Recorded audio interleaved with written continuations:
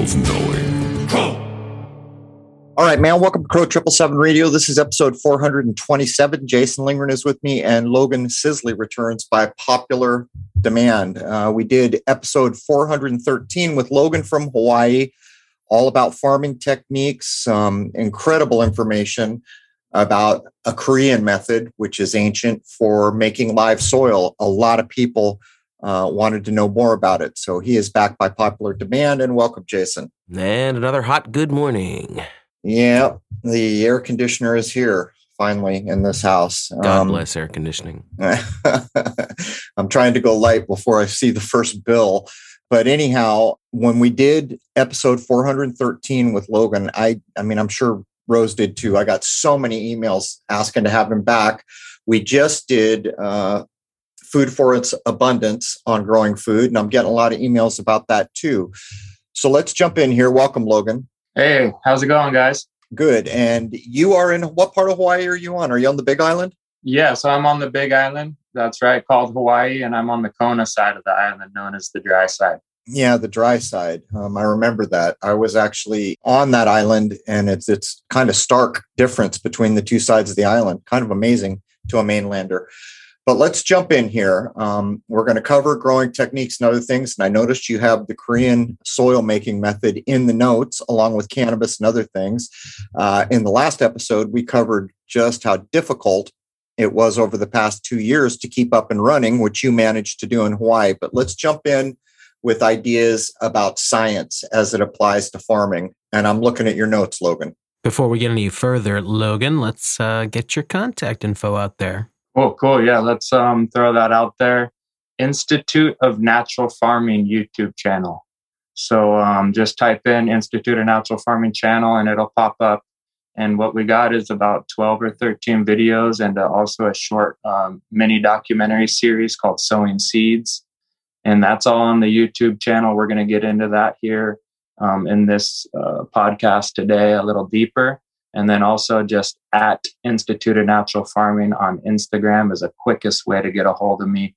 And also www.instituteofnaturalfarming.com would be just a landing page website and a email link. Awesome, Logan. Thank you. Let's get into it.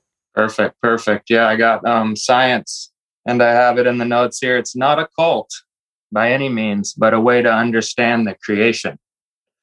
So I think we've lost base with the whole idea of what science even is. And this note actually stemmed from a recent conversation I had with another farmer that is really into soil analysis and soil testing and kind of using different chemicals to offset that soil test to do what he thought was like a perfect soil. And anyway, he was kind of arguing the point that we need scientific white papers and peer-reviewed studies to back up what we're doing here in this farming world. And although I do agree with that to a certain extent, I feel that the getting your hands dirty and getting in the environment on the farm, in the greenhouse, and actually doing the work and witnessing this is how we're going to have the best proof. And that's what I meant by it's right here. I'm going to read the definition of science just so we're all not led astray by the white coats, So here's straight out of Webster's dictionary. The intellectual and practical activities encompassing the systematic study of the structure and behavior of the physical world through observation and experimentation. So that's science defined by Webster's dictionary. And if you apply that to what we're doing here with especially Korean natural farming, permaculture design, we're observing and experimenting with nature on a daily basis. So for someone to argue that there's no science backing up any of these methods is really just a really brainwashed, low-minded way to approach farming. And I think we need to kind of put an end to that argument and move forward with what works. So let's be clear here. From the definition that you just read, it flat out states this is the physical world. Yeah. This is not the spiritual world. And I think this is a lot where people start having trouble with scientism is scientism starts to be a bit religious, where they don't even follow the process of proofs and peer review and all that. They just come up with something which is what we believe now. But it's a key point. This is the physical world they're describing. And I know you're a farmer, and I know you're going to say, I don't know, is it 50% what you do dealing with the spiritual aspects of this world? How much would you say is actual hard physical scientific type things, and how much of it is spiritual? That's a great observation, Crow, that you just pointed out, that this definition is strictly telling you that science has to do with physicality. Weighing and measuring, right? Right. It has to be tangible. And what we're dealing with in farming is a lot in the untangible and the unseen. We're relying on these microbes and these root hairs and the unseen reality. You know, Steiner obviously gets deep into this, and the sun and the moon and the stars, the alignment of the cosmos. And yeah, I mean, we're talking percentage-wise, easily 50-50, if not leaning more towards the unseen and the spiritual, that you have to have this faith that we're going to eat, you know, and that something's going to continue to grow, and cells are going to form, and structures are going to take place that we have no control over. So it's an odd thing, because one thing that jumps out at me, we did an episode on bamboo. I was big into bamboo at one time. It's one of the most amazing plants. The uses go, I mean, you can't even really quantify the uses easily, but they were telling us, well, we know to harvest this bamboo at this certain moon phase and it won't rot. And there were things about the grass. So from a scientific point of view, we could easily say in this period of a month, you're going to get the best results. And you could quantify, look, this one rotted, look, this one didn't. You could go through the process, but this is where the problem comes in. What is it about the moon? And that starts to become spiritual. And that's really a thing you can't weigh and measure. So I agree with you. To get white papers and do real hard science, that's a benefit. And here's the reason why. This world has systems, and they are so well ingrained that to try to go against them creates so many problems. And I'll use KL as an example. So many people down on law, but at the end of the day, the most successful results from the law point of view have been people that use the system as it is now, just knowing how to use it. In other words, they're not throwing the system out. They're not kicking against the system. They're getting the system to actually generate paperwork or whatever it is they need, which the system then accepts. And I think maybe that could be applied to what we're talking about here. Totally. It's just like that other guest that you had, how to sue in court and win. Even this isn't even a man-made system. We're dealing with a God-made natural system that we need to just participate in instead of trying to control and manipulate. So great point. Well, this is part of the problem too, the social engineering, right? Scientists don't have anything to do with religion, and religious people have very little to do with science. And that's a shortcoming. The world as a whole, and the older I get and the more things I know, the one idea, like Walter Russell was putting on the table, I accept it all day long. And I think we need to get back to these ideas. Like if you went to do science on the farming you're doing and did the white papers and did it in a strictly scientific way, I think that's a benefit for you. But at the same time, you've got to start pushing towards, hey, man, there's this whole influence from the sky clock that can't necessarily be quantified easily. Maybe it can, who knows? No, I totally agree. I mean, these white papers do have some weight in certain circles, but we always need to remember, kind of like that, that Hollywood movie that came out based upon something that was supposed to be real, of the men staring at goats idea. The idea of the conscious observer, is going to manipulate and have a way upon an experiment no matter what. So just that alone shows if your mind has weight on an experiment, imagine what the placement of the sun or the phase of the moon or the time of the year has on a given experiment, So yeah, these are the things that are unquantifiable, like you said. Although I would point out that what you're pointing out was absolutely quantified by science. And I hope I don't get this wrong. Was it the light slit experiment? Mm-hmm. It was an experiment with light, and they proved flat out that the observer changes the outcome. Plus, there are other maxims in science that admit that just by observing, you've influenced things. But what I've noticed within the farming community, and this goes back decades and decades, some of the most spiritual people I've met, they're growing cannabis. They are in love with just the diversity and the complexity and the overall, just so many uses of cannabis. And look what's happened. When I was young, I think maybe there was 6% THC in the dope we were smoking when I was young. I meet people today that are growing it and they say, hey, we've got this up to 33 or 34%. They've been working with it, but it's always from the more, they do the physical things, but it's from a spiritual point of view that I notice the overall process is held in their regard. Yeah, there's something special again about that plant that's been with humans and humanity. I think it was one in one from creation. The plant has so many benefits to the human body. We're kind of like almost like, I mean, not that might not be the right word, but we evolved together, grew together, adapted together.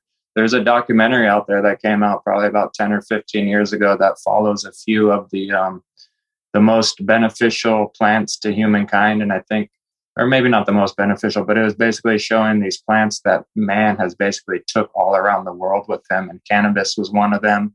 I believe they covered the apple and a few other plants, but look up that documentary. I'll try to remember and put it in the show notes, but it's basically showing how cannabis was brought with man everywhere he went on the planet and how cannabis has adapted to almost every single climate on the planet to be grown as well. It's pretty amazing. Well, do you remember, Jason, we did a couple episodes, the word I can't say, cannabinoids, is that right? Someone was telling us that almost every system in the human body has cannabinoids.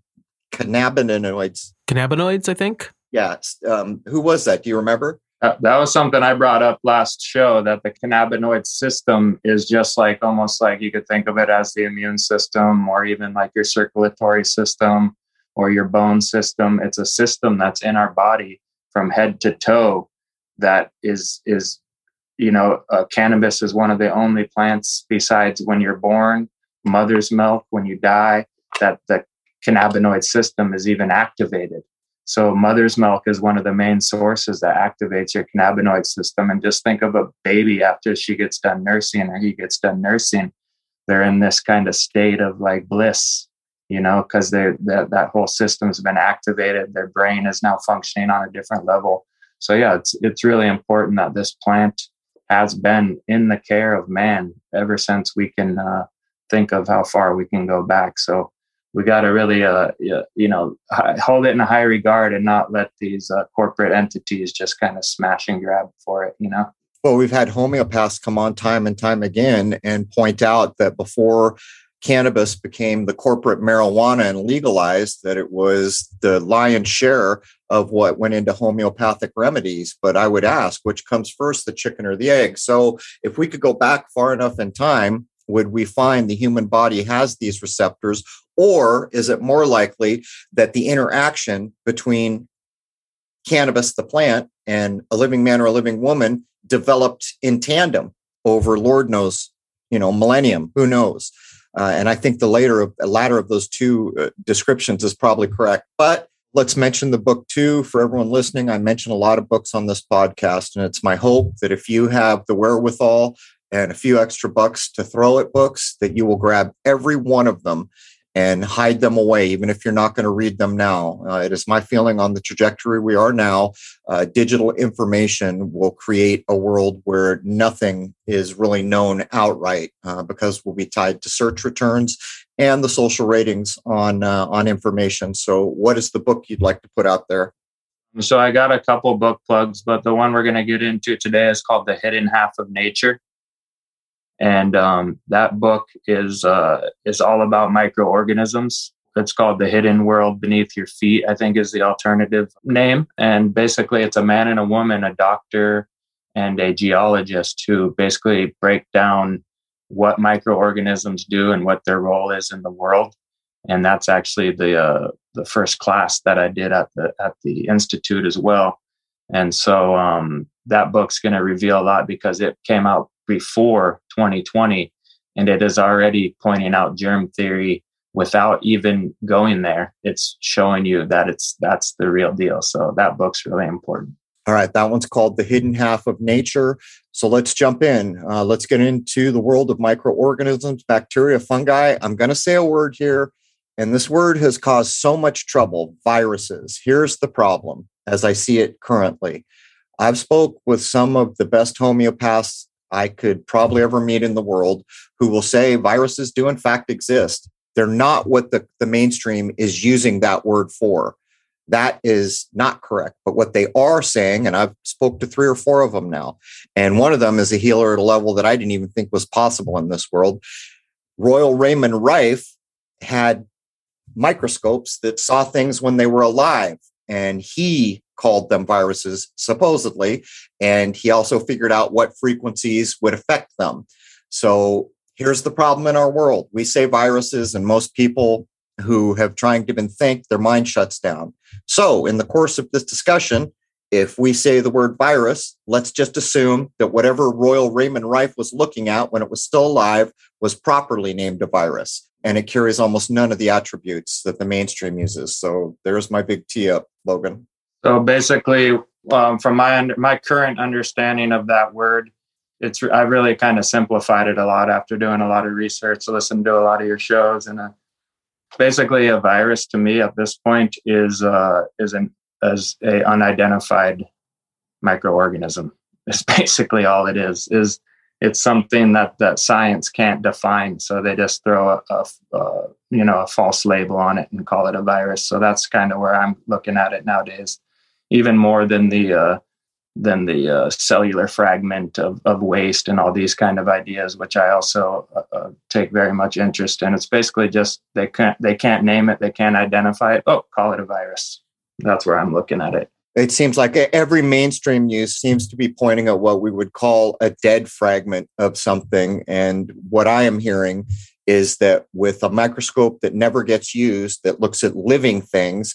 As a matter of fact, I've had people tell me most of what goes on in the medical industry is looking at dead things. I don't know that much about it, but apparently there were people using microscopes that looked at living things, and they also figured out how they could stop them with resonant frequencies. So that's what I know. Yep, cymatics. Yep.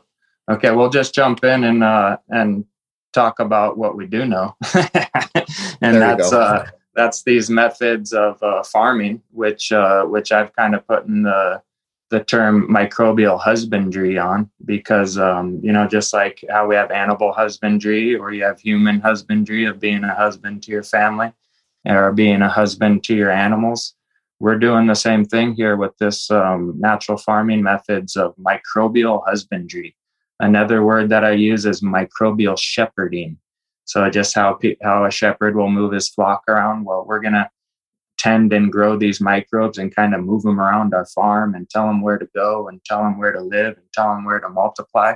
So it's really cool. I just like to put those kind of concepts in people's minds when we dive into these farming methods. Again, the Hidden Half of Nature book, everything Crow was just talking about in the last 5 minutes, it's all covered in the Hidden Half of Nature book. You got to check out that book. It's also an audio book. It'll blow your mind because like I said, it's written post 2020, and it pretty much is going in on germ theory without saying so, and showing that the whole idea of one microbe for every disease, and that's the cause of it, is just false medical blasphemy, basically. So check out that book. Much smarter than me when it comes to the science and this whole like breakdown. The woman, she's got a background in science, so check that one out. And then I want to get really into this idea of good versus bad microbes and the 5% rule. So really, in my understanding and what I teach, is good and bad microbes. So really, there's no such thing as a bad microbe. There's just microbes doing their God-ordained job. So microbes are the cleansers of this planet. They clean things. They digest things. They bring things anew, right? So they're basically like the super agents of our planet. So if you study guys like Paul Stamens, who's the mushroom guru guy, he's telling you how these things are basically have been our super allies ever since humans, digesting food, making plants grow, destroying and composting things. So what I want to get into, I'm going to jump right back to this, but I think this is a good leeway into the mind of a natural farmer. And I just want to talk about microbes really quick and stay on this subject. But if you think about the Hawaiian word for fungus or mushroom, is the Hawaiian word for fungus and mushroom is akua. Okay. Akua. And then if you check out that word and you look in deeper into that word, if you look up the word for God or for creator, the word is also akua. So these ancients understood the word for God and the word for microbe or fungus or mushroom are the same exact word. So I just want to get people into the mindset that what are these microbes? What's their job? Well, they're actually doing creator, sustainer, destroyer. They're the triune trinity on earth that you can witness and feel. So we're going to get more into that a little later, but I just wanted to give people that background of how special these guys are and to show you that there's not really any bad microbes. They're just microbes doing their job. So, if you got like an infection or something, the microbes there trying to clean up all that inflammation and get rid of all that stuff. And, so we can't always give them the sinister thing and jumping into the 5% rule. So on any farm or any plot or in any soil, greenhouse, whatever you're trying to achieve agriculturally, if you go and you check out the soil and you were to analyze it, there's about 80% of what we call neutral microbes. And then and this is just general on any given plot of land or on a farm or a garden. And then we usually got about 10% of what we consider bad guys, or maybe guys that want to infiltrate and attack a plant and do some damage to it. And then we got 10% what we would call good guys. So if you can kind of look at this visually, you got 80% in the middle, 10% bad, 10% good, generally speaking about microbes on a given plot of land. So as a natural farmer, what we want to do is come in here and influence the 80% neutral microbes, because they're just kind of neutral. They're just waiting for instruction. So if the plot of land is getting sprayed with chemicals and getting sprayed with fungicides and herbicides and all these things, well, guess what? Those super gnarly, tough, kind of digestive, tough microbes are going to start to take over, and they're going to start to tell the other microbes, hey, let's go attack that plant. Let's go make ring spot virus on that plant. Let's go put downy mildew on that plant, because the defenses are down in that area. So these 10% of bad guys can start influencing the neutral microbes. And the more I talk about this, think about humans too. So what we want to do as natural farmers is come out, and that's why last episode we talked about this compost tea inoculant, because we're spraying these good guys out there. We're cultivating these good guys, these super microbes, these really cleansing and life-giving microbes. And we're going to spray those guys out there on a consistent basis until we start influencing that 80% to go good. So here's the 5% rule.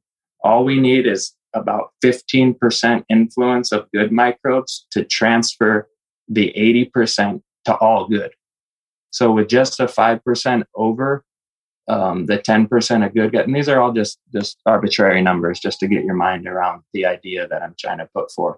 So once we got the majority telling the rest of the neutral microbes, hey, we're going to let the plants grow healthy, we're going to bioremediate the soil, we're going to increase nutrient uptake to these plants.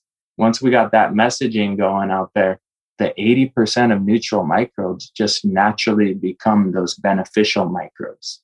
And then the what you consider the bad guys, the downy mildews and the ring spot and all these kind of guys, just start to go away, because there's no room for them anymore. There's no place for them in there. This is done with the Korean tea? Yes, sir. I mean, that's definitely one super method to get to that point, but there's several ways to do that with regular compost tea, earthworm casting teas, with compost itself. So the Korean natural farming method, you're basically just speeding up this whole process. Should we cover it again? So you've got the compost and compost tea worm castings, which is a big deal. I've seen that done, and the tea that's made from the worm castings, and then the Korean method. Should we outline these in hour one, or did you have some of this listed for hour two?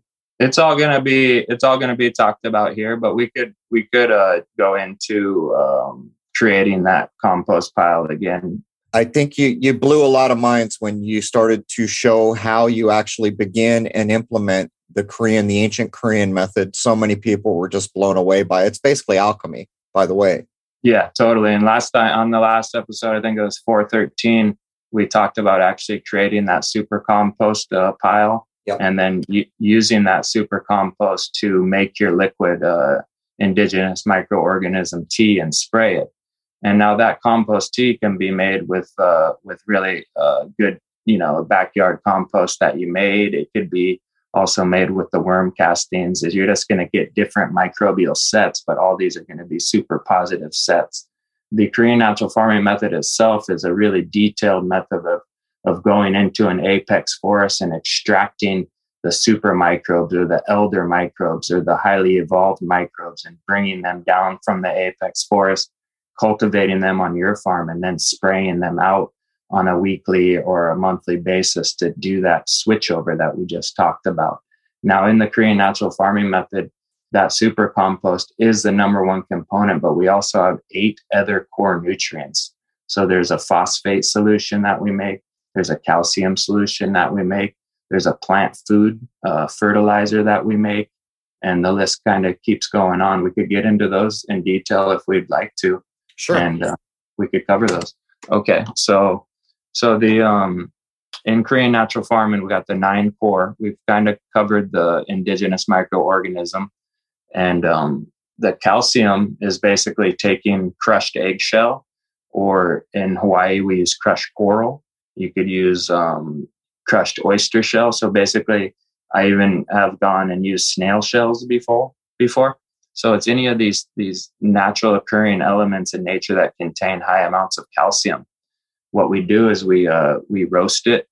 And so all these recipes, I'm just going to briefly go through them, but they're in detail on the all over the web, and I'll put links in the show notes. But anyway, the calcium, what we do is we roast it. So now we're talking about alchemy again, because we want the calcium to convert from this roasting to like this pyro. There's a scientific name for it, but anyway, you roast the eggshell or the coral, and it also burns off any of the organic matter, so your solution won't rot after you make it. And once you got this roasted eggshell, you're pouring it into vinegar, 1 to 10, 1 part eggshell to 10 part vinegar. And it's what you'll instantly see is kind of like when we were kids and we did the vinegar with baking soda, and you get the volcano effect. Is that by weight or volume? 1 to 10? By volume. By volume, okay. Yep. And so what you're going to get is this bubbling effect, and it's really cool. I love doing this as my favorite one to show children when we teach children these farming classes, because it's that volcano effect. And really what that effect is calcium dissolving into a weak acid.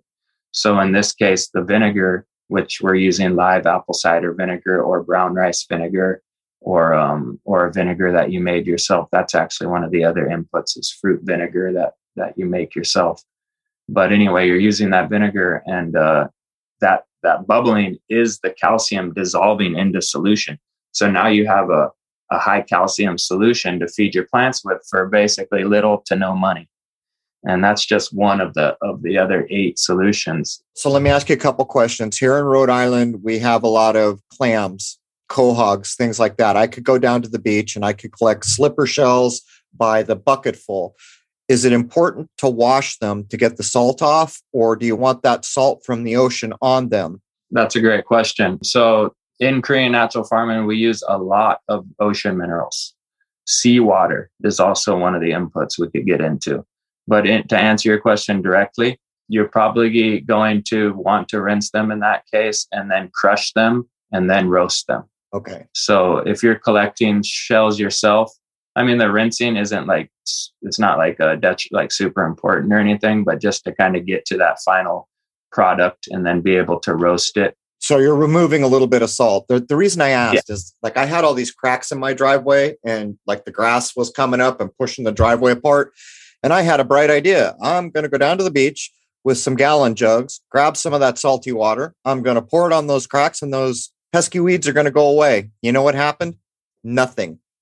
So I went back down and I said, well, clearly I didn't get enough salt water. So I did the whole thing again. You know what happened? They yellowed slightly. It was at that point that I realized all these plants grew up near to the ocean and I guess there's not enough salt. But with the rinse you described, I imagine the main reason is to just rinse a little bit of the salt off. Yeah. It would just be for processing.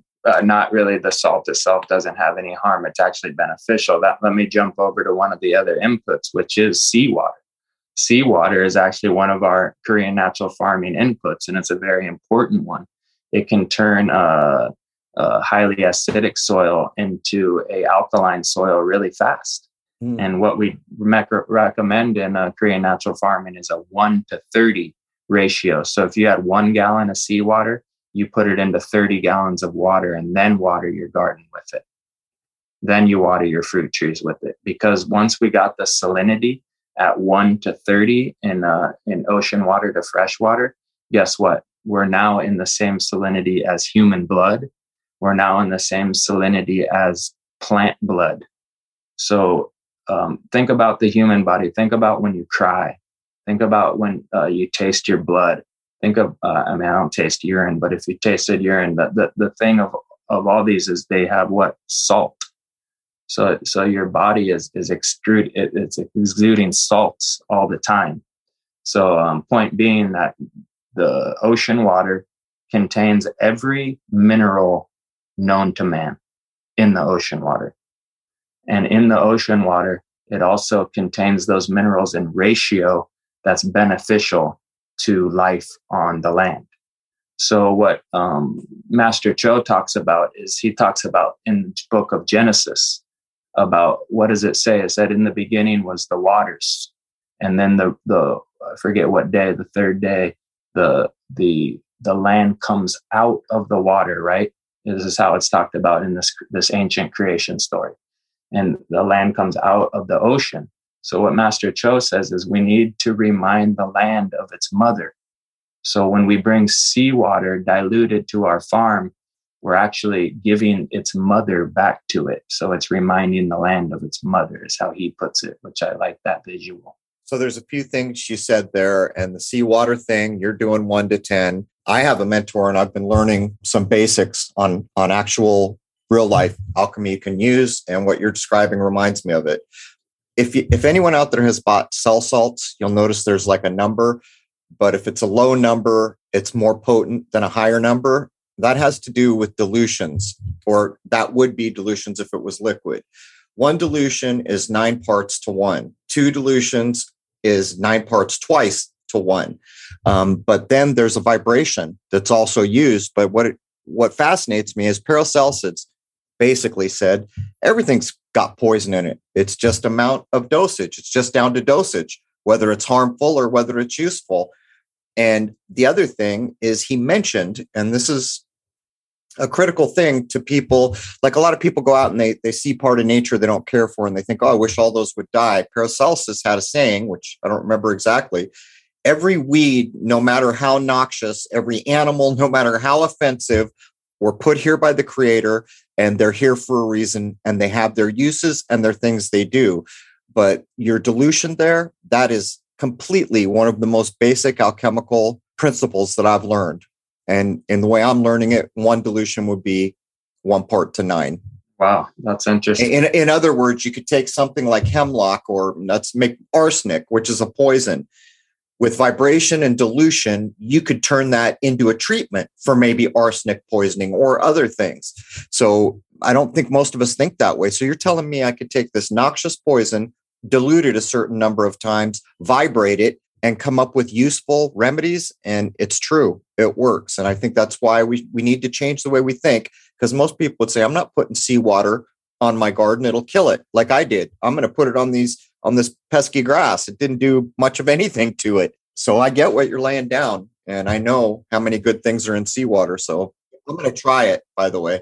Yeah, you should do it. It's a 1 to 30 actually for this, that to get it to the same salinity as your blood. But yeah, you should definitely use it. And especially any acidic soil or any soil lacking minerals, it's like an instant boost of minerals. And then the microbes in there are going to be the ones that break down the minerals to make it plant available.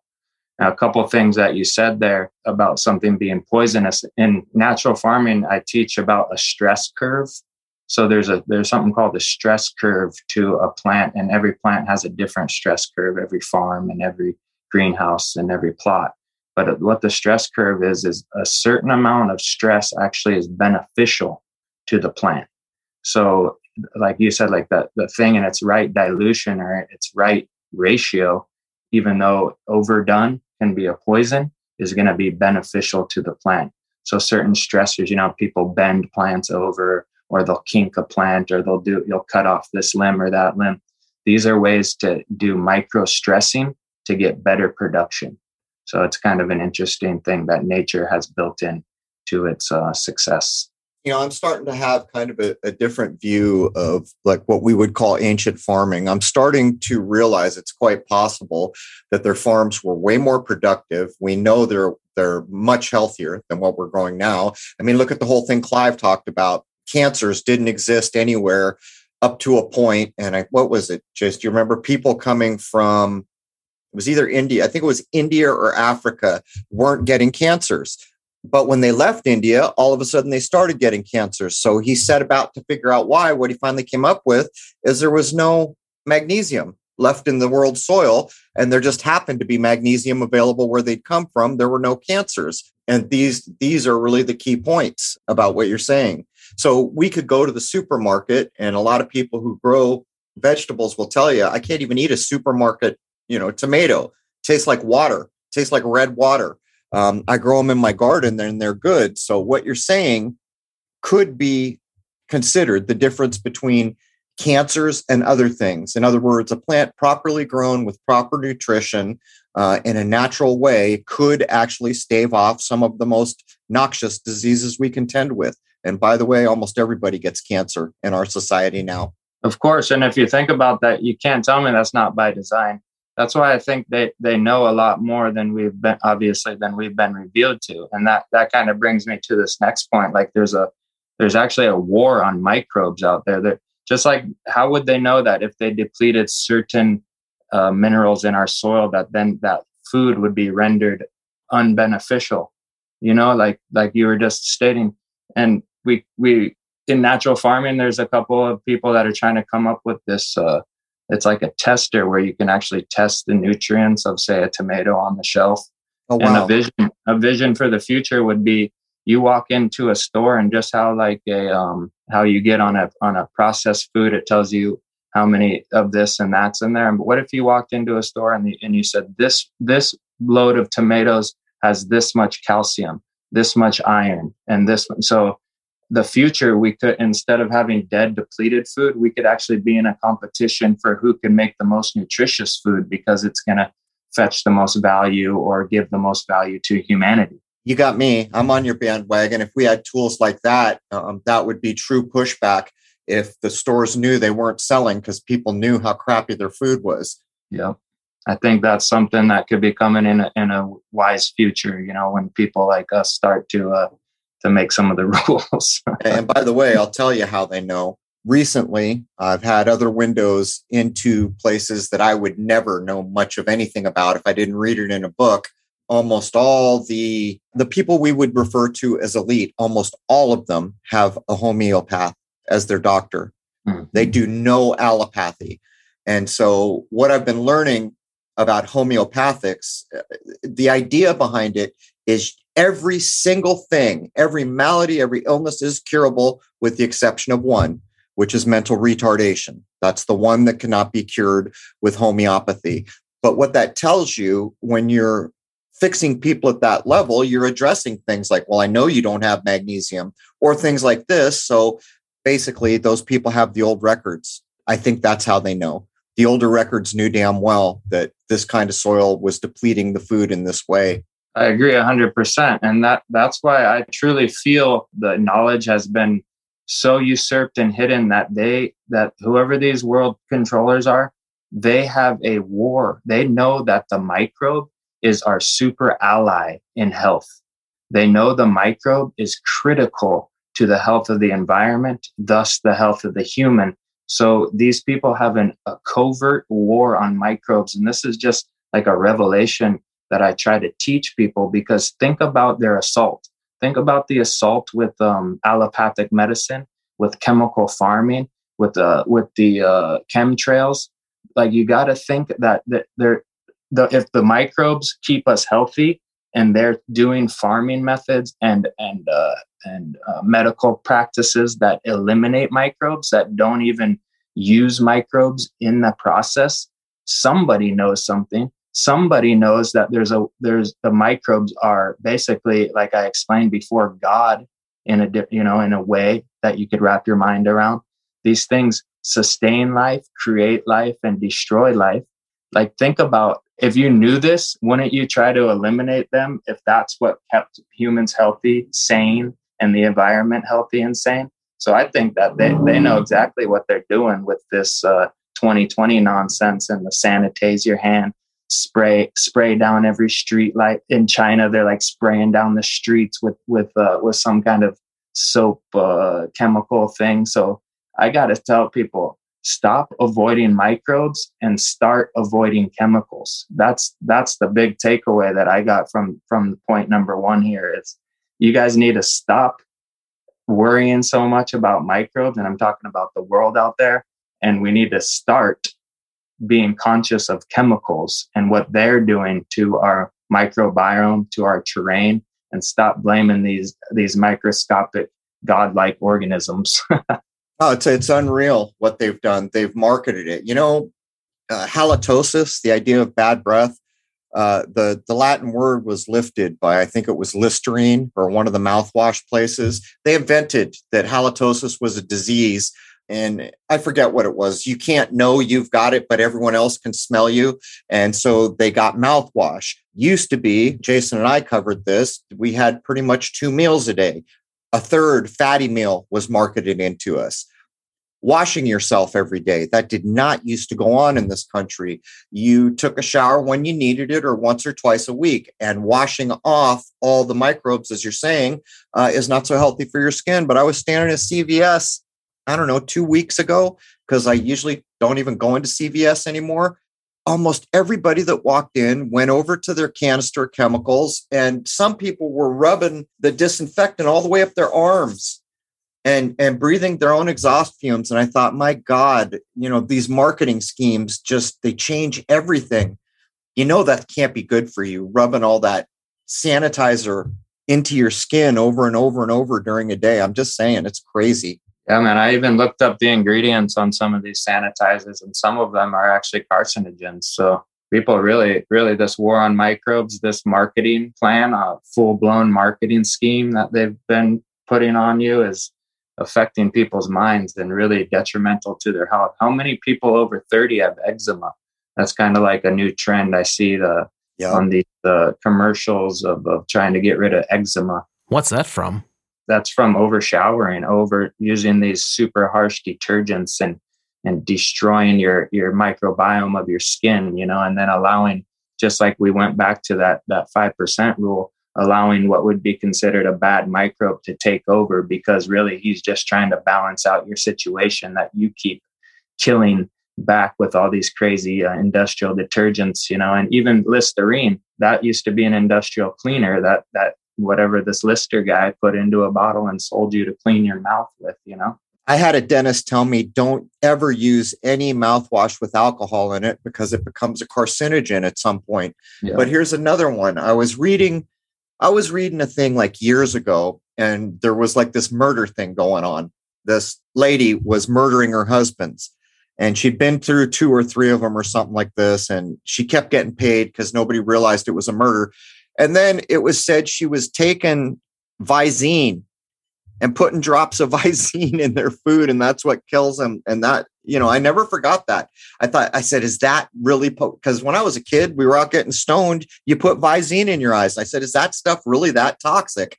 My rule of thumb now, if it's in a CVS, I'm not interested unless it's a Band-Aid.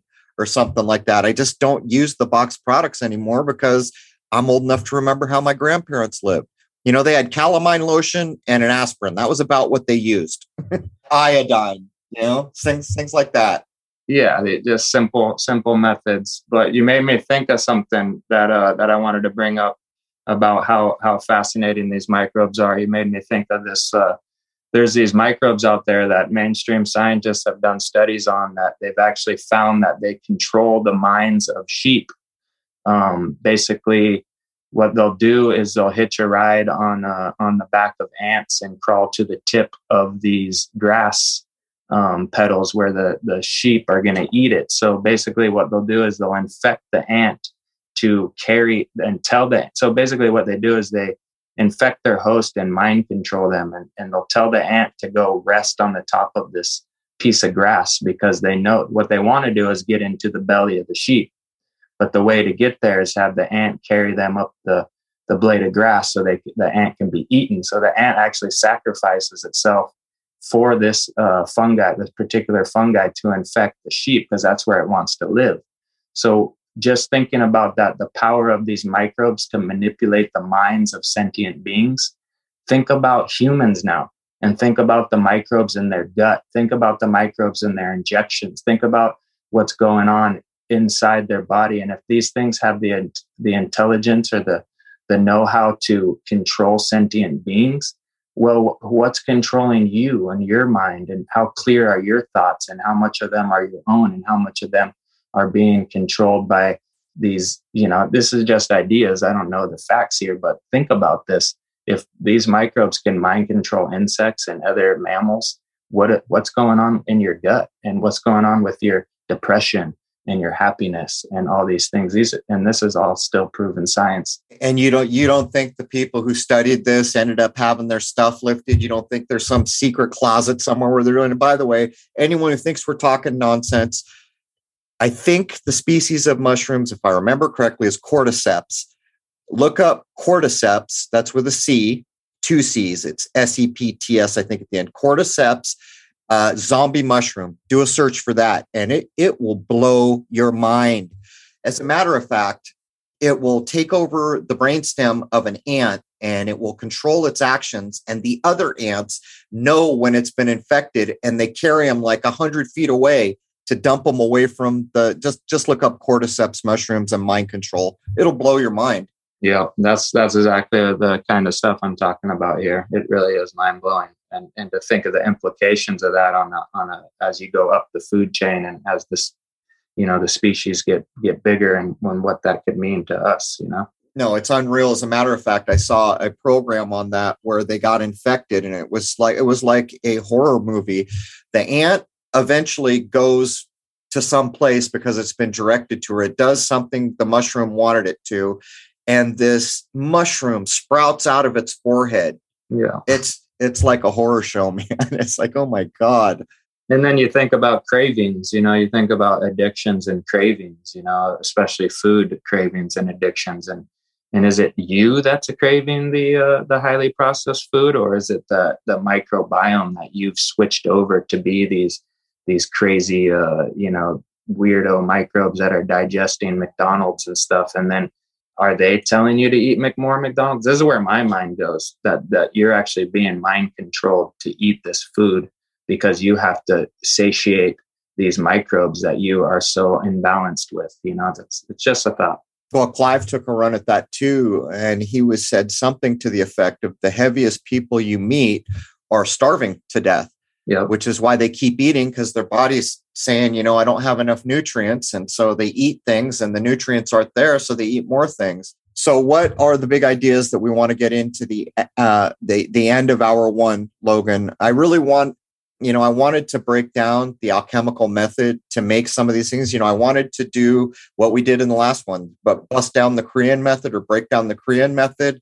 We didn't get that much into worms last time, and that is amazing. In San Diego, there was a huge problem with whitefly, and they had these giant, what were they?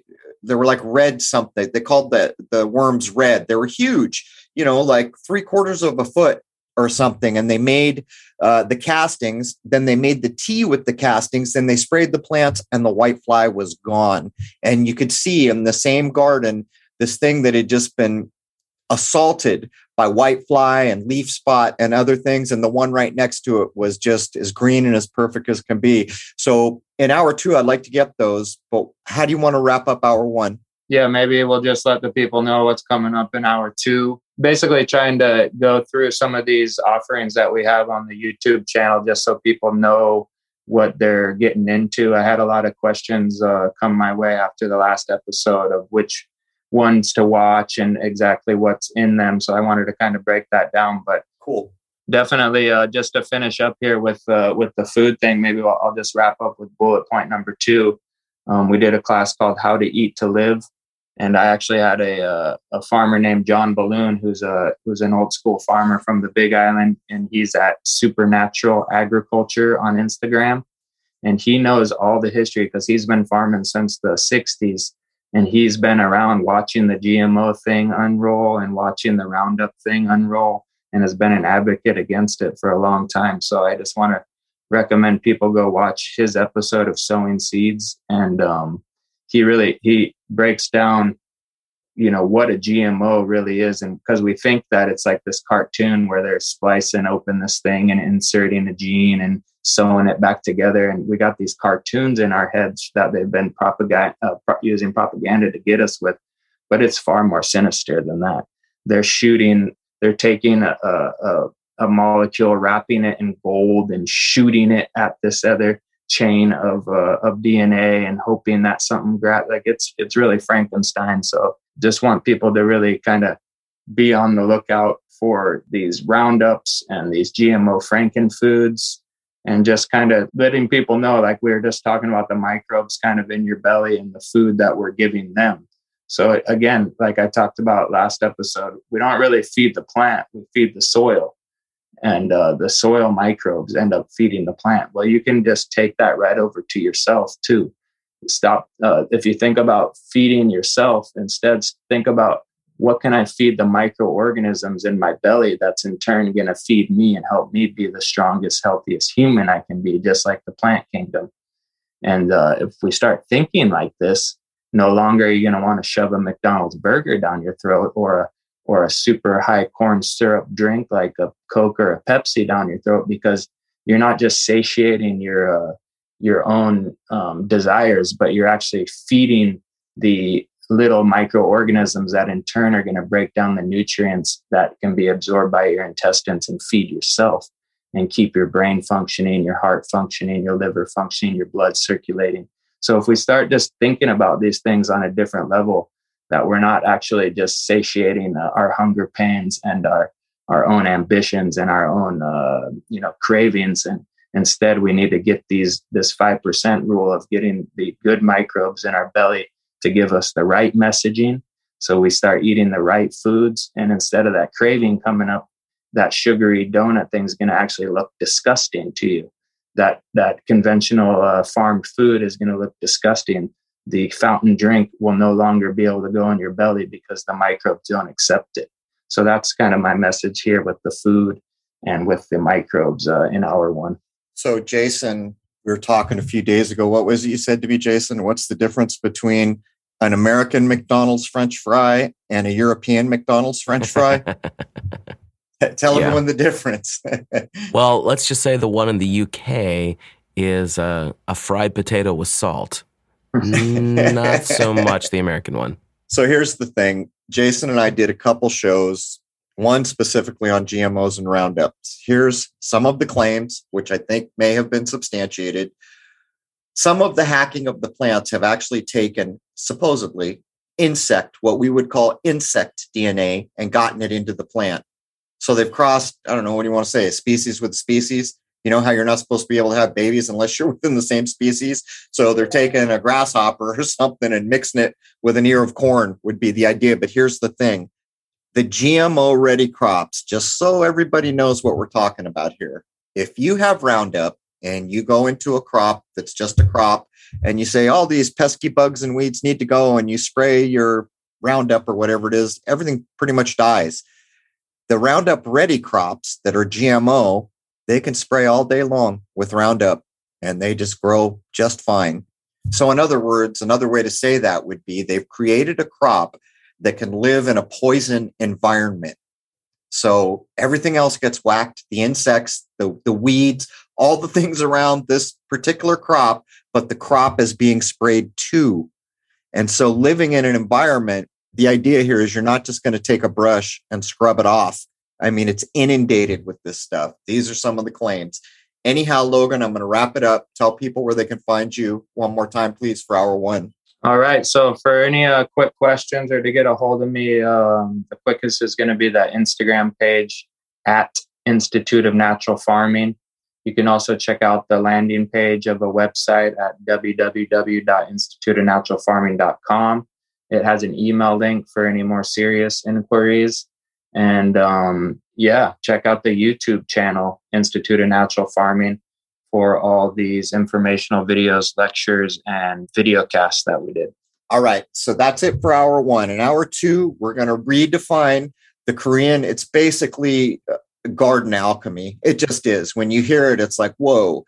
We're going to do this, the worms, because anyone can do the worms. Almost anyone can do the worms, and the worm tea and the worm casting. We'll probably touch on compost, but of course, cannabis has to come into the conversation. These are a few of the things that we're going to talk about in hour two. So that's it for hour one of episode 427. Hope to see you over at crow777radio.com, CRROW777radio.com for the full 2 hour plus episode. And I'd like to wish you all a happy, healthy, and higher-minded new era. Cheers.